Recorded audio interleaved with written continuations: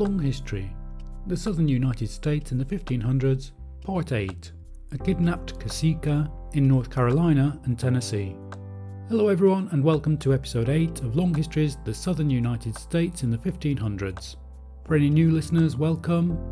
Here at Long History we like to take historic source documents and split them up into chunks of 10 minutes.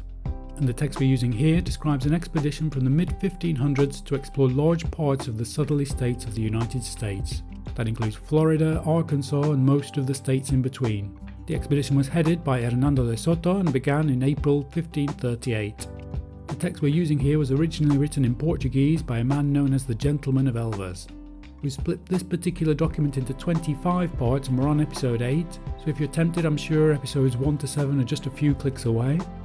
And don't forget to subscribe to be notified of the other episodes when they are released. Now, as episode 7 ended, the Spanish had encountered a rare female leader, called in this text a Cacica, and she showed Hernando de Soto where he could find large quantities of pearls. De Soto is in the area of South Carolina, an area completely unknown previously to the Spanish. However, in this episode he approaches another area where there was a short-lived attempt to create a Spanish settlement. De Soto's guide until now has been a local youth who told them tales of riches to the north, but the Spanish were never quite sure whether to believe him or not. As this episode begins, the Gentleman of Elvas describes the people ruled by this Cacica. Events soon take a dramatic turn. We learn some unpleasant aspects of De Soto's personality, and then the expedition goes on to enter North Carolina in late May 1540, and they move on to Tennessee in late June. Although it's always worth remembering that we're trying to fit events from long ago onto modern day maps. So here we go with the Southern United States in the 1500s, Part 8, A Kidnapped Cacica in North Carolina and Tennessee. The inhabitants are brown of skin, well-formed and proportioned. They are more civilized than any people seen in all the territories of Florida, wearing clothes and shoes. This country, according to what the Indians stated, had been very populous. It appeared that the youth who was the guide had heard of it, and what was told him he declared to have seen, and magnified such parts as he chose, to suit his pleasure. He told the governor that they had begun to enter upon the country he had spoken to him about, which, because of its appearance, with his being able to understand the language of the people, gained for him some credit. He wished to become a Christian, and asked to be baptized, which was done, he receiving the name of Pedro, and the governor commanded the chain to be struck off that he had carried until then. In the town was found a dirk and beads that belonged to Christians, who, the Indians said, had many years before been in the port, distant 2 days' journey. He that had been there was the governor licentiate Ayllon, who came to conquer the land, and, on arriving at the port, died, when there followed divisions and murders among the chief personages, in quarrels as to who should command, and thence, without knowing anything of the country, they went back to Spain. To all it appeared well to make a settlement there, the point being a favourable one, to which could come all the ships from New Spain, Peru, Santa Maria and Terra Firme, going to Spain, because it is in the way thither is a good country, and one fit in which to raise supplies. But Soto, as it was his object to find another treasure like that of Atabalpa, Lord of Peru, would not be content with good lands nor pearls, even though many of them were worth their weight in gold. And if the country were divided among Christians, more precious should those be the Indians would procure than these they have, being bored with heat, which causes them to lose their hue. So he answered them who urged him to make a settlement, that in all the country together there was not support for his troops a single month, that it was necessary to return to Orchus, where Maldonado was to wait. And should a richer country not be found, they could always return to that who would, and in their absence the Indians would plant their fields and be better provided with maize. The natives were asked if they had knowledge of any great lord farther on, to which they answered that 12 days' travel thence was a province called Chiaja, subject to a chief of Cosa. The governor then resolved at once to go in quest of that country, and being an inflexible man and dry of word, who, although he liked to know what the others all thought and had to say, after he once said a thing he did not like to be opposed, and as he ever acted as he thought best, all bent to his will. For although it seemed an error to leave that country, when other might have been found about it, on which all the people could have been sustained until the crops had been made and the grain gathered, there were none who would say a thing to him after it became known that he had made up his mind. Chapter 15. How the governor went from Cotopaxi in quest of Cosa, and what occurred to him on the journey. On the 3rd day of May, the governor set out from Cotopaxi, and, it being discovered that the wish of the Cacica was to leave the Christians if she could, giving them neither guides nor tamemes because of the outrages committed upon the inhabitants, there never failing to be men of low degree among the many who will put the lives of themselves and others in jeopardy for some mean interest, the governor ordered that she should be placed under guard and took her with him.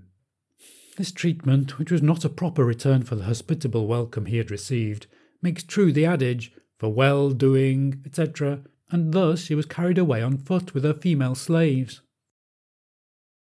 This brought us service in all the places that were passed, she ordering the Indians to come and take the loads from town to town. We travelled through her territories 100 leagues, in which, according to what we saw, she was greatly obeyed, whatsoever she ordered being performed with diligence and efficacy. Pedro, the guide, said she was not the suzerain, but her niece, who had come to that town by her command to punish capitally some principal Indians who had seized upon the tribute, but to this no credit was given, because of the falsehoods in which he had been taken, though all was put up with, from the necessity of having someone whereby to understand what the Indians said. In 7 days the governor arrived at the province of Chalaque, the country poorest off for maize of any that was seen in Florida, where the inhabitants subsisted on the roots of plants that they dig in the wilds, and on the animals they destroy there with their arrows. They are very domestic people, are slight of form and go naked. One lord brought the governor 2 deerskins as a great gift. Turkeys were abundant. In one town they presented 700, and in others brought him what they had and could procure. He was detained in going from this province to that of Huaya 5 days, where they found little grain, but remained 2 days, because of the weariness of the men and the leanness of the horses. From Osute to Cotopaxi are 130 leagues, of which 80 are desert. From Cotifa to Huaya are 250 of mountainous country. Thence to Guajule, the way is over very rough and lofty ridges. One day, while on this journey, the Cacica of Cotopaxi, whom the governor brought with him, as has been stated, to the end of taking her to Guajule, the farthest limit of her territories, conducted by her slaves, she left the road, with an excuse of going into a thicket, where, deceiving them, she so concealed herself that for all their search she could not be found. She took with her a cane box, like a trunk, called petaca, full of unbored pearls, of which those who had the most knowledge of their value said they were very precious.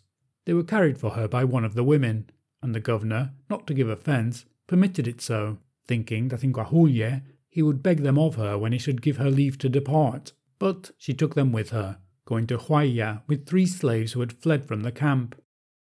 A horseman named Alimamos, who remained behind sick of fever, wandering out of the way, got lost, and he laboured with the slaves to make them leave their evil design. 2 of them did so and came on with him to the camp.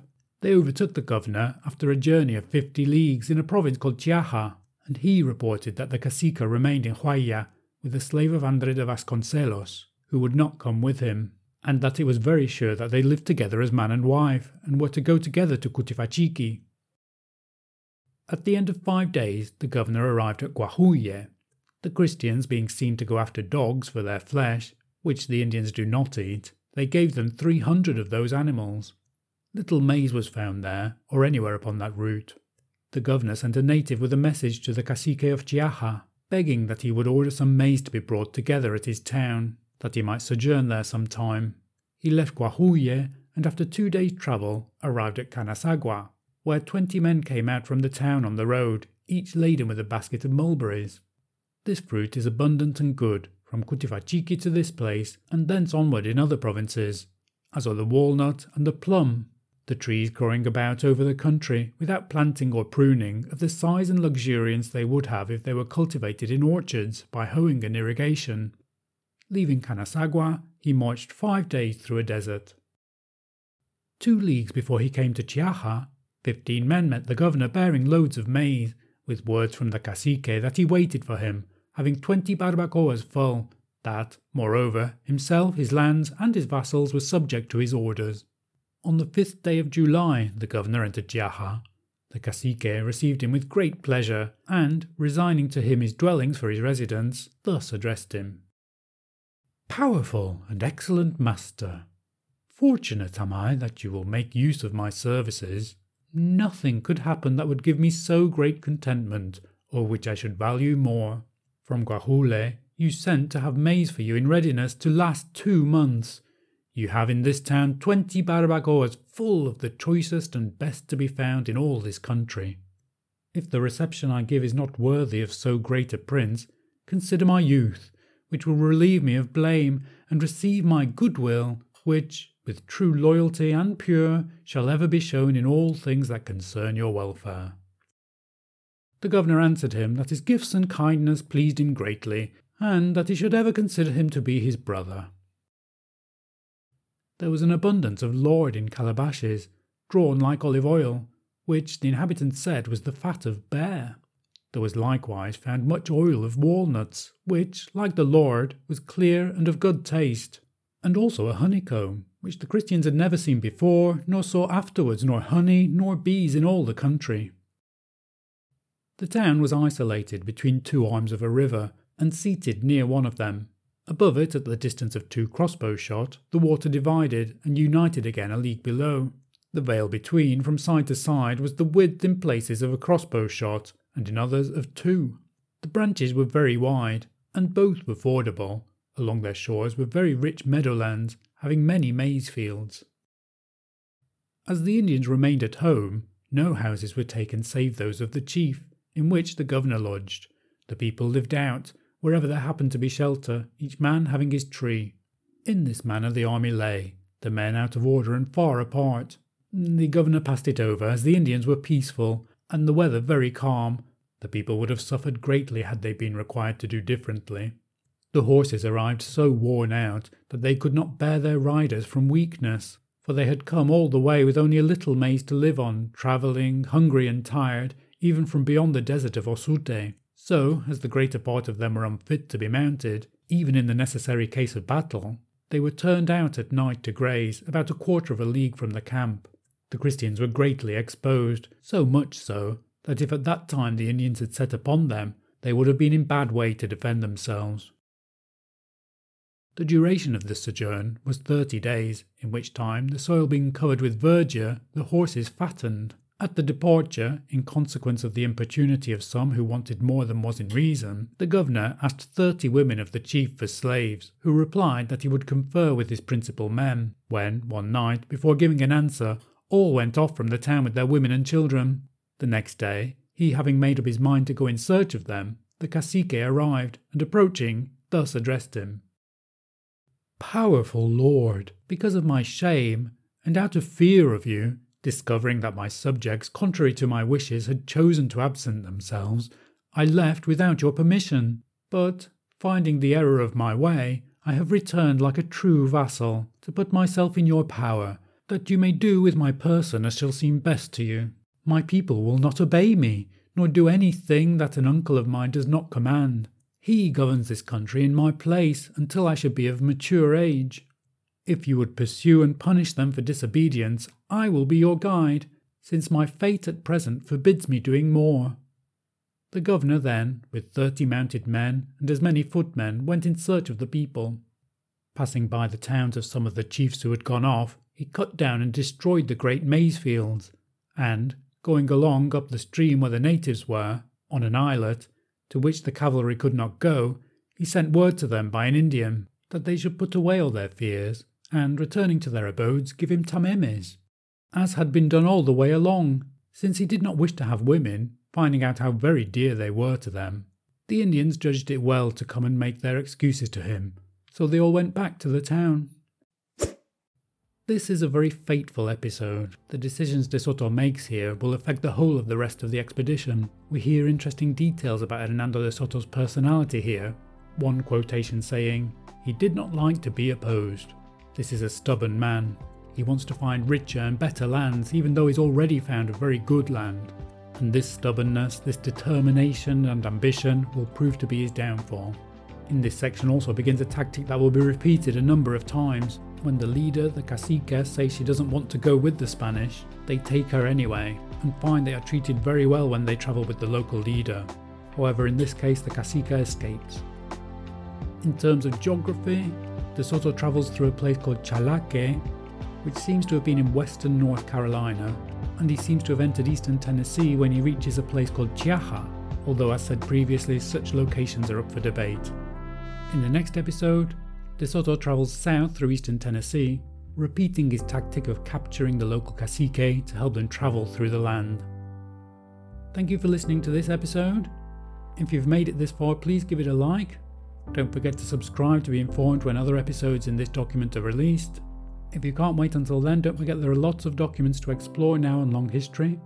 Thank you for listening to the Southern United States in the 1500s, Part 8, A Kidnapped Cacica in North Carolina and Tennessee. Goodbye.